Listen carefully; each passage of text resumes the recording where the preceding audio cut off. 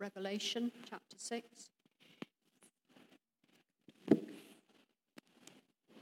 Which can be found on page 1919 of the Church Bibles and beginning at verse 1. I watched as the Lamb opened the first of the 7 seals. Then I heard one of the 4 living creatures say in a voice like thunder, "Come." I looked, and there before me was a white horse. Its rider held a bow, and he was given a crown, and he rode out second as a conqueror bent on conquest. When the Lamb opened the 2nd seal, I heard the 2nd living creature say, "Come." Then another horse came out, a fiery red one. Its rider was given power to take peace from the earth and to make men slay each other. To him was given a large sword. When the Lamb opened the 3rd seal, I heard the 3rd living creature say, "Come." I looked, and there before me was a black horse. Its rider was holding a pair of scales in his hand. Then I heard what sounded like a voice among the 4 living creatures saying, "A quart of wheat for a day's wages, and 3 quarts of barley for a day's wages, and do not damage the oil and the wine." When the Lamb opened the 4th seal, I heard the voice of the 4th living creature say, "Come." I looked, and there before me was a pale horse. Its rider was named Death, and Hades was following close behind him. They were given power over 1/4 of the earth to kill by sword, famine, and plague, and by the wild beasts of the earth. When he opened the 5th seal, I saw under the altar the souls of those who'd been slain because of the word of God and the testimony they had maintained.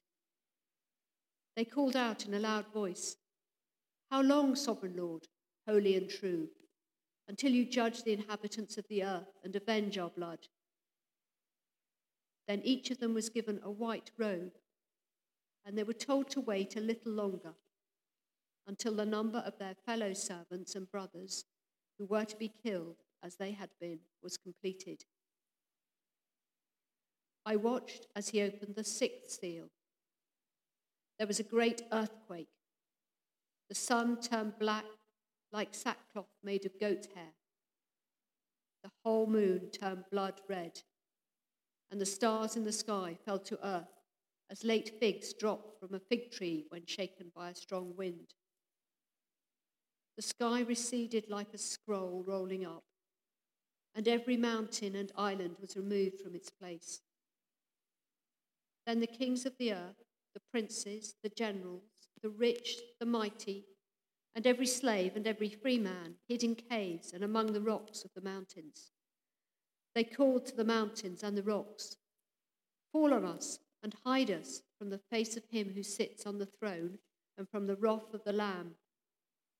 For the great day of their wrath has come, and who can stand?" This is the word of the Lord. Thanks be to God.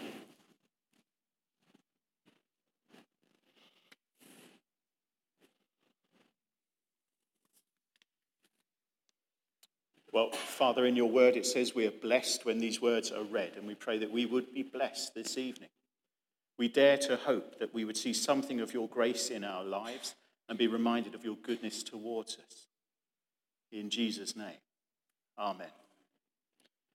Earlier today, we went out for lunch, and for dessert, some of the members of the family opted for the cheesecake, which was a dreadful thing because had it been able to be stood up, it would have been taller than the glass I was drinking from. It was quite a sizable piece of cheesecake, and the biscuity base itself must have been a full 2 inches thick, and nobody managed to finish it. It's always annoying, and it's sitting in the fridge with people groaning at their tummy saying, "I can't digest any more." And it's a little bit like this when we look at this chapter. And perhaps it's easy to bite off more than we can chew, but I want to have a crack at this so that we understand a little bit more about the times in which we live and who we're called to be. We continue, if you like, in the vision of the throne room, and the opening of the scrolls by the Lamb. And the scroll, we remember, is the will of God for his creation. And only the Lamb, we learned in the previous chapter, is worthy to open that scroll. No one else, nothing else in the whole cosmos is able. And he alone, the Lamb, shares the worship of the one who sits on the throne because he is equal to him. They are one and the same. And now the scene turns to this opening of the seals. And it's the Lamb who is the principal agent. But what comes out of it is much more familiar, I suppose, in some ways, in our cultural history. Because we're revealed in turn the four horsemen, known as the four horsemen of the apocalypse. That was about the tidiest picture I could find of them. And it's important just to be able to identify a little bit about who they are, but not to get wound up on the finer details.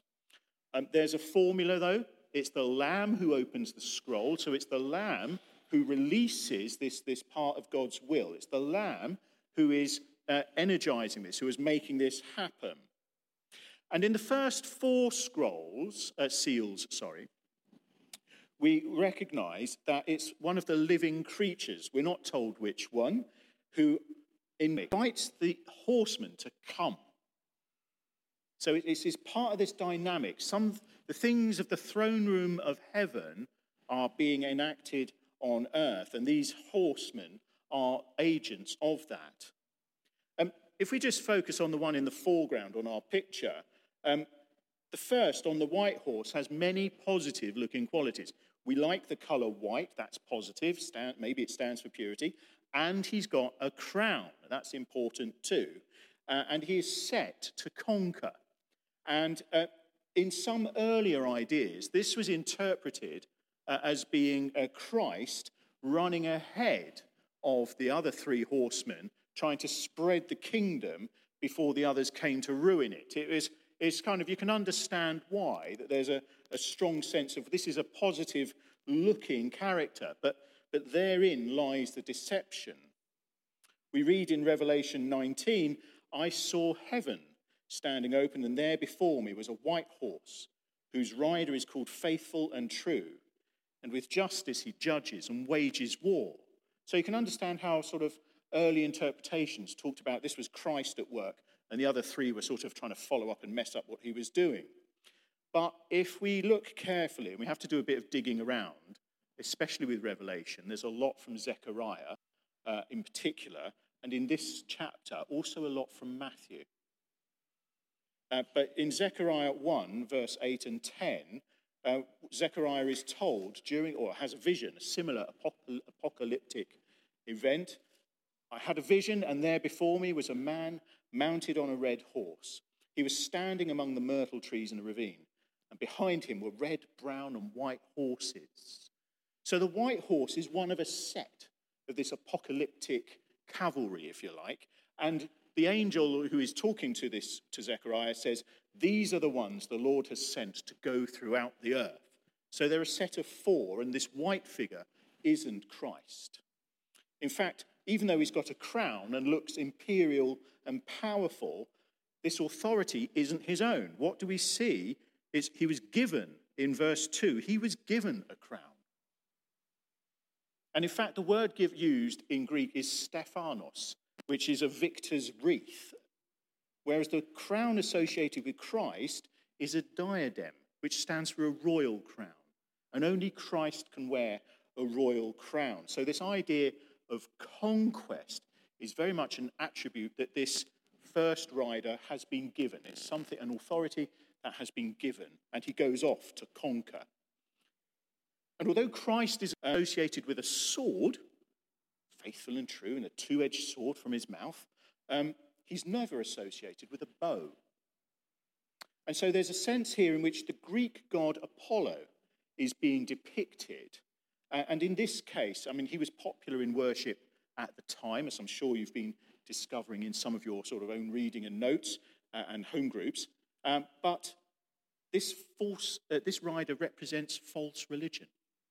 Apollo presented as an amenable and popular religion, that he was very powerful and his word spread across.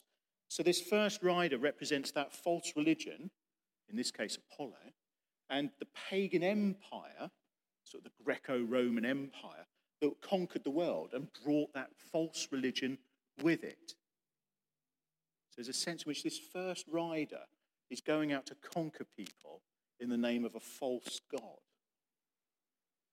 That's just an important point to start with. The other horses are sort of fairly straightforward, but Apollo's one about which there's been historical confusion.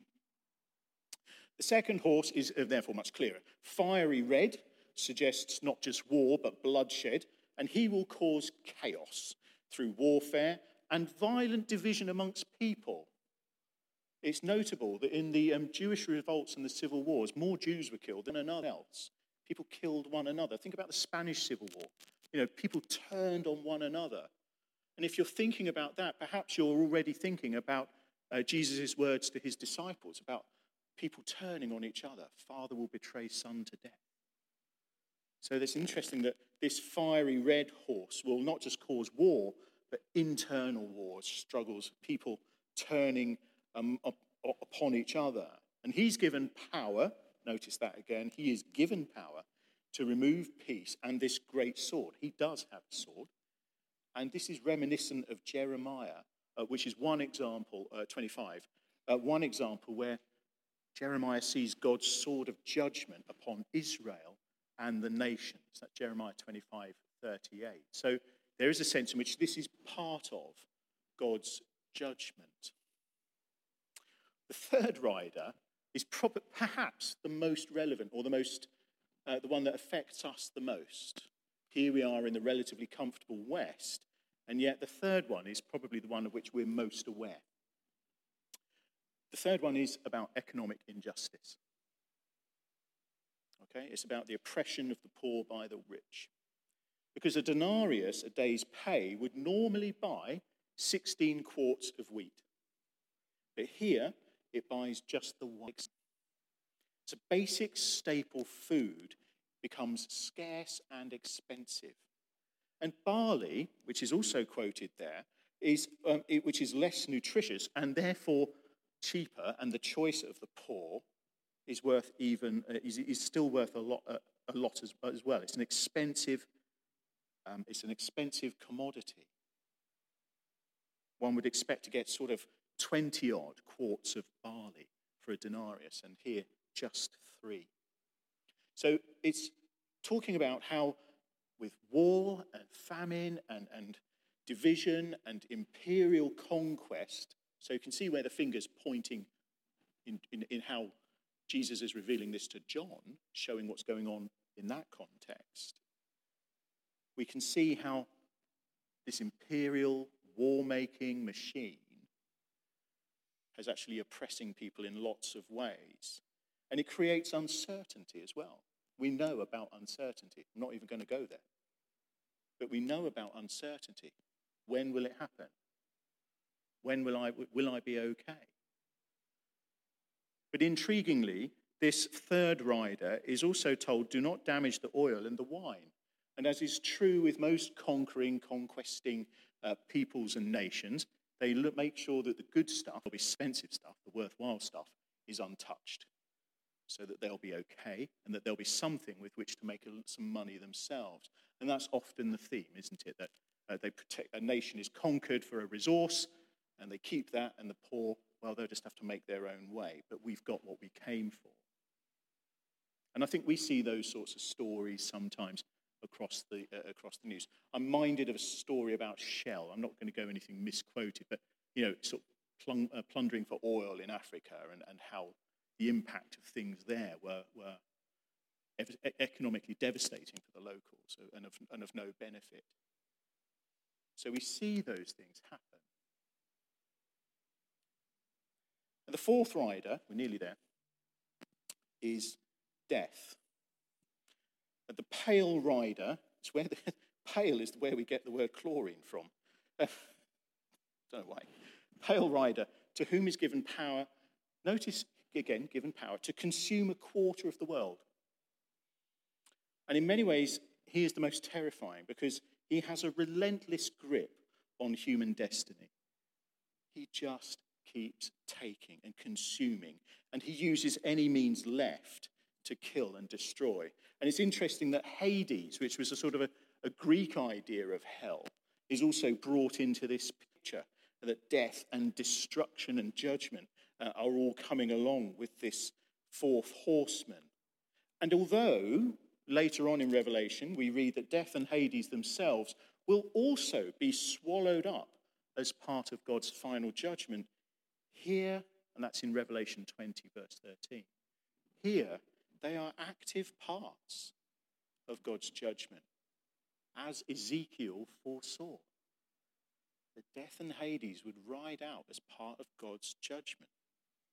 And so these four horsemen are out there. They're released. Come, they're given authority, and they go. And they wreak havoc and cause chaos around the world, which any student of history would be able to look at and point to quite easily. And anybody reading the paper today would be able to say, why? And maybe we shouldn't ask why, but we should, what now? It would be a good question.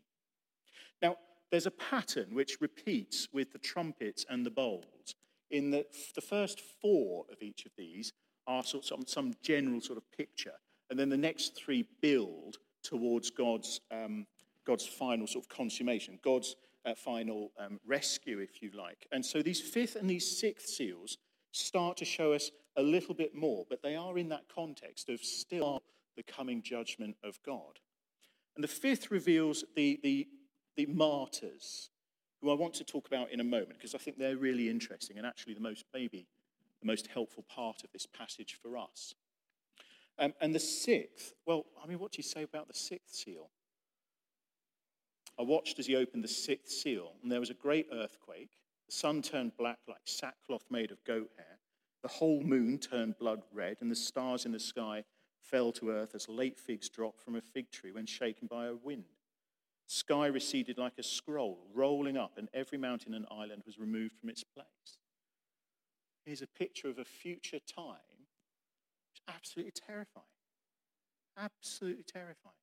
There'll be a day where all of creation, in order to be renewed, is going to be raveled up, rolled up, taken away. And there will be no place to hide. This, if you notice in verse 15, Greco-Roman society was even more class structured than we are, more class structured than India. And so every layer of society there is going to be affected by this. This disaster will fall upon all humankind, whatever their status, low-born or powerful. Earthquakes were common in the region, as we've read earlier, with some of the letters. But here we're to see that they're the precursor, they're part of God's judgment. They're the beginning of what's going to happen. So it's quite a challenging passage to read. And actually, I'm not sure I want to be around for that day.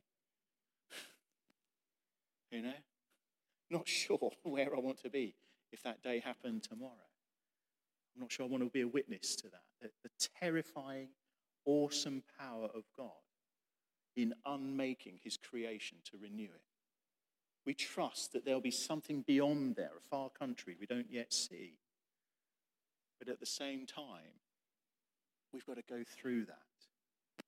That's got to happen. It's part of who he is. It's part of his judgment. Well, that's a lot of what's going on. And I want to touch on a couple of things. First of all, there's God in salvation history. I think there are a couple of things to say here, and this is the best one, okay? And I'm not going to claim credit for this. This is Ian Paul, whose commentary on this we've all been sort of touching on and using. And he says this: "This is not a description of God's will for the world, but a description of the world about which God has a will." I've put it in bold here, so I'll say it twice. This is not a description of God's will for the world, but it is a description of the world about which God has a will. He would rather not do this, but this is how it's worked out. The world he made needs this to be restored.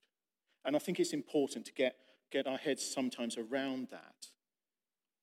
Each of these seals and each of the seventh of everything will reveal God's work in a magnificent climactic way that brings renewal and the new heaven and the new earth. But just as there's no mercy without love, there's no justice without judgment.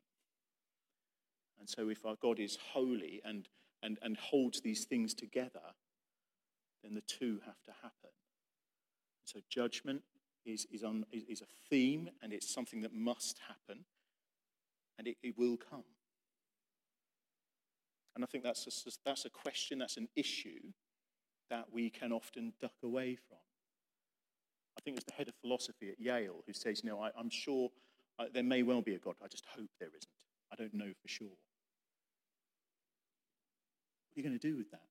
You're going to actually wrestle with that. And as I said last week, sometimes we know people who believe in God, but they're not sure what he's like and what he's prepared to do. What he's prepared to do to save them, but what he's prepared to do in order to bring the order that he wants. And it's a little easy, isn't it, to sort of pick on some of these events and go, that's this, and that's the other. But actually, these horsemen have been at work for some time. They've been told, come.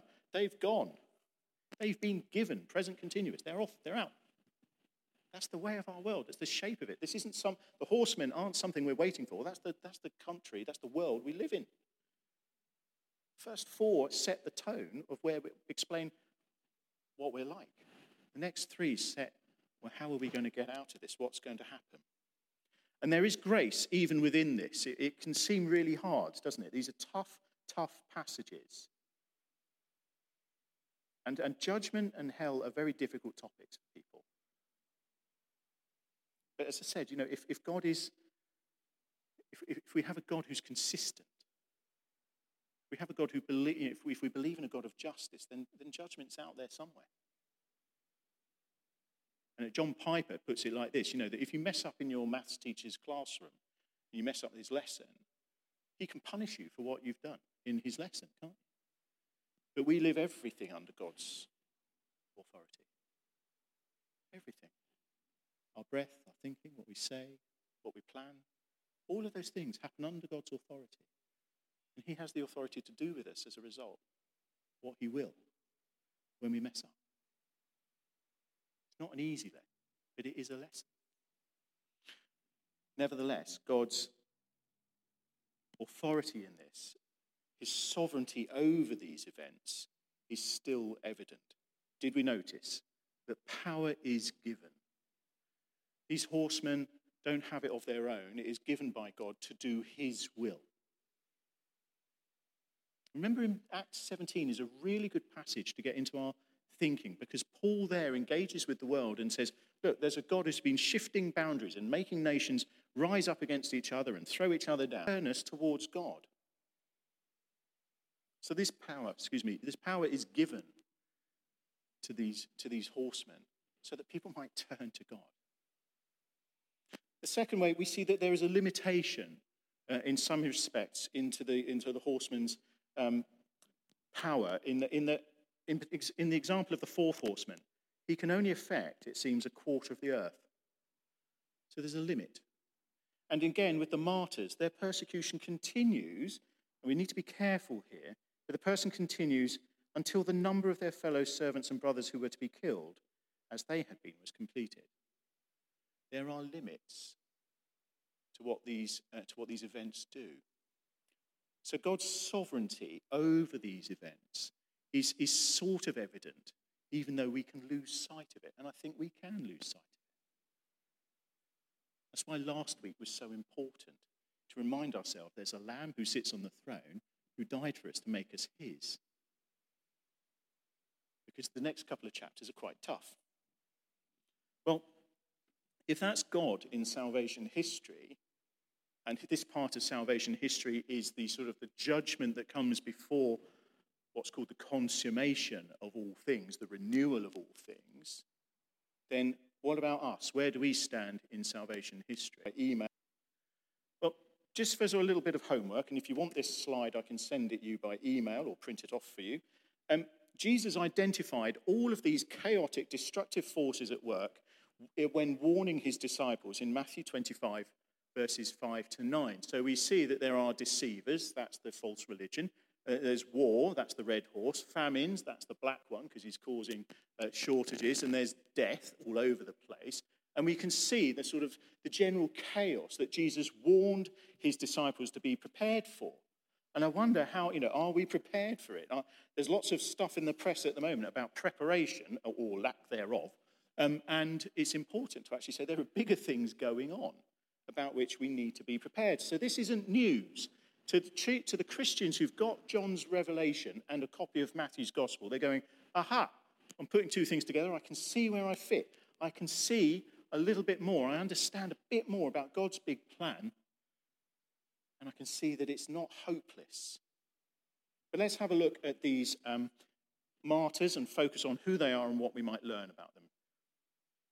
Let's see. They start out in verse 9. He opened the fifth seal and saw under the altar the souls of those who had been slain because of the word of God and the testimony they had maintained. So they had died for the word of God and the witness that they bore. That makes them martyrs. It's important. Perhaps they were like Antipas, who we read about earlier, whose faith in the face of oppression and persecution actually caused his execution. And their place under the altar pictures them as acceptable sacrifices to God, lives lived to his glory.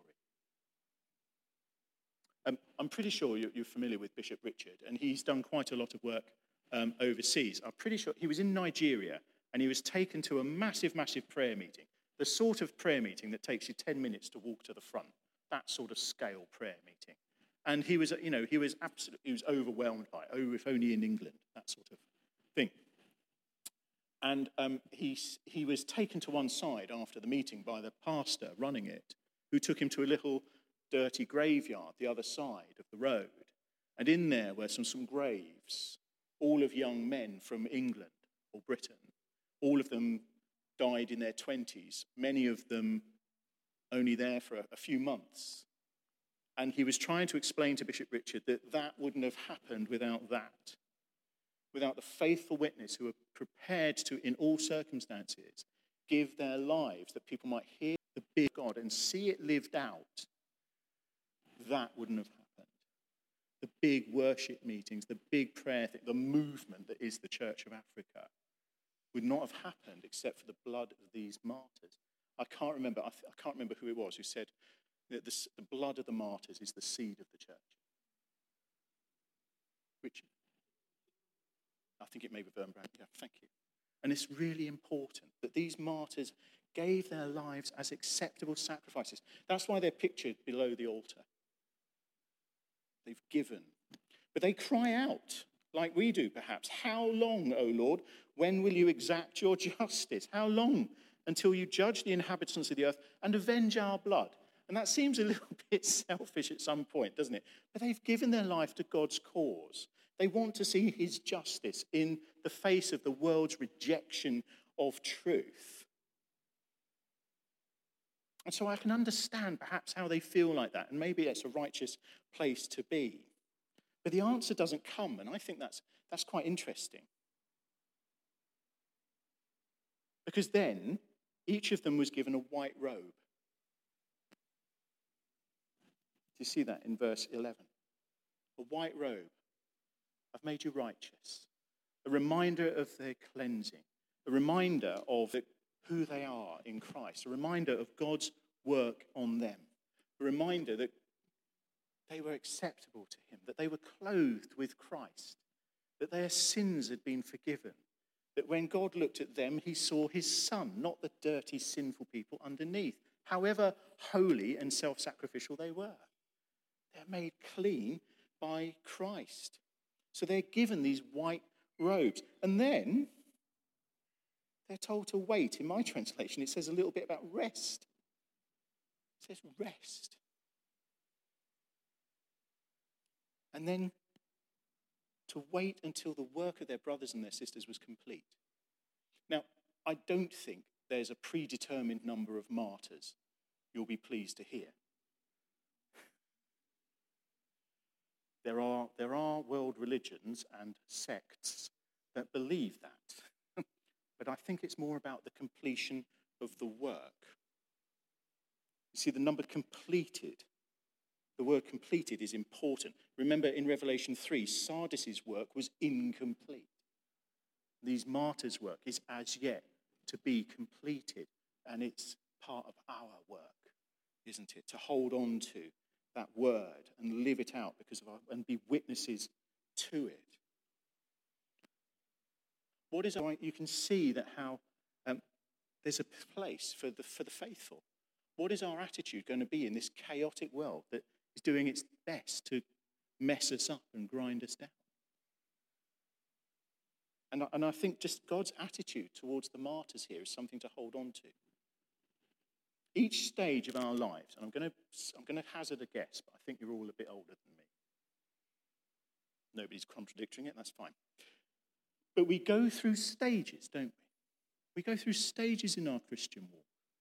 We go through phases where things happen. And when we're younger and young agitators, and I suspect some of you were quite militant, based on how you are now.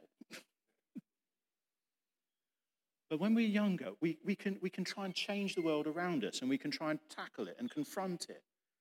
But we have less of that energy now, and the world is gone, and the world's got bigger and scarier, and it's confronting us is moved, it's shifted, it's changed. We don't understand it anymore. And we have less ability to do that. But we still have to live in it, and we become more susceptible to and more dependent upon the things around us. We rely on them more. And I wonder if our relationship with the world around us has become like that, or whether it's focusing on what God has done for us. We see transformation around us, and we wonder what we can do, but actually we kind of rely on it as well. It's a confusing time. But there's a spiritual parallel here that may be good for us, that God talks about giving them a bit of peace.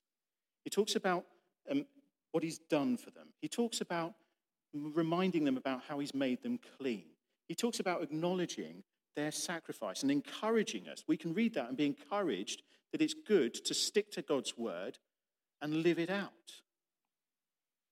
It's important to hold on to those things, that our witness in a world that's messy actually doesn't reflect that we've become more dependent on the world, but more dependent on the word.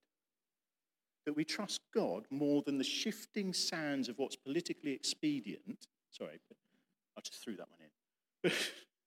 But we're less concerned about whatever political preference we have, and more concerned that God's justice would be seen, and that we would be known not for being politically motivated this way or that way, or politically shocked by what's going on, but actually we would find ourselves saying, my God is still at the end of all this.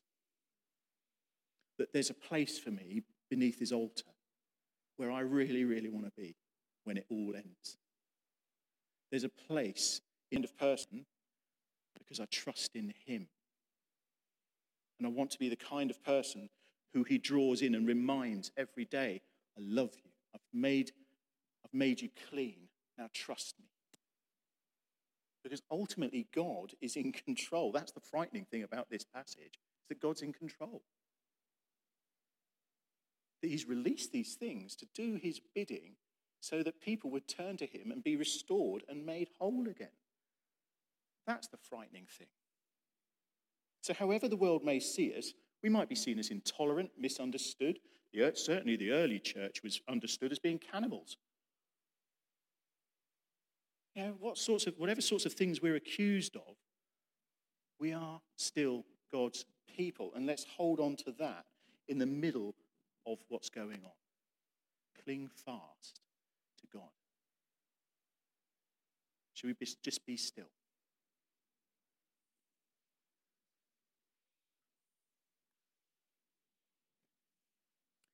Heavenly Father, we thank you that our lives can be lived sacrificially for you in lots and lots of little ways. The choices we make, the ways we speak to people, the attitudes we have, the ways we welcome, the ways we think, and we just pray that we would increasingly pour our trust into you, turn to you. That you would highlight in us those things now where we can turn to you. Those things that we should give to you because they're not ours to carry. The burden of them is too great. We don't know how to use them. pray for those emotions that we're feeling at the moment that might not be of you, the anxiety, the fear. Lord, we thank you that you are in control. And in this moment of quiet, we pray that you would just comfort us.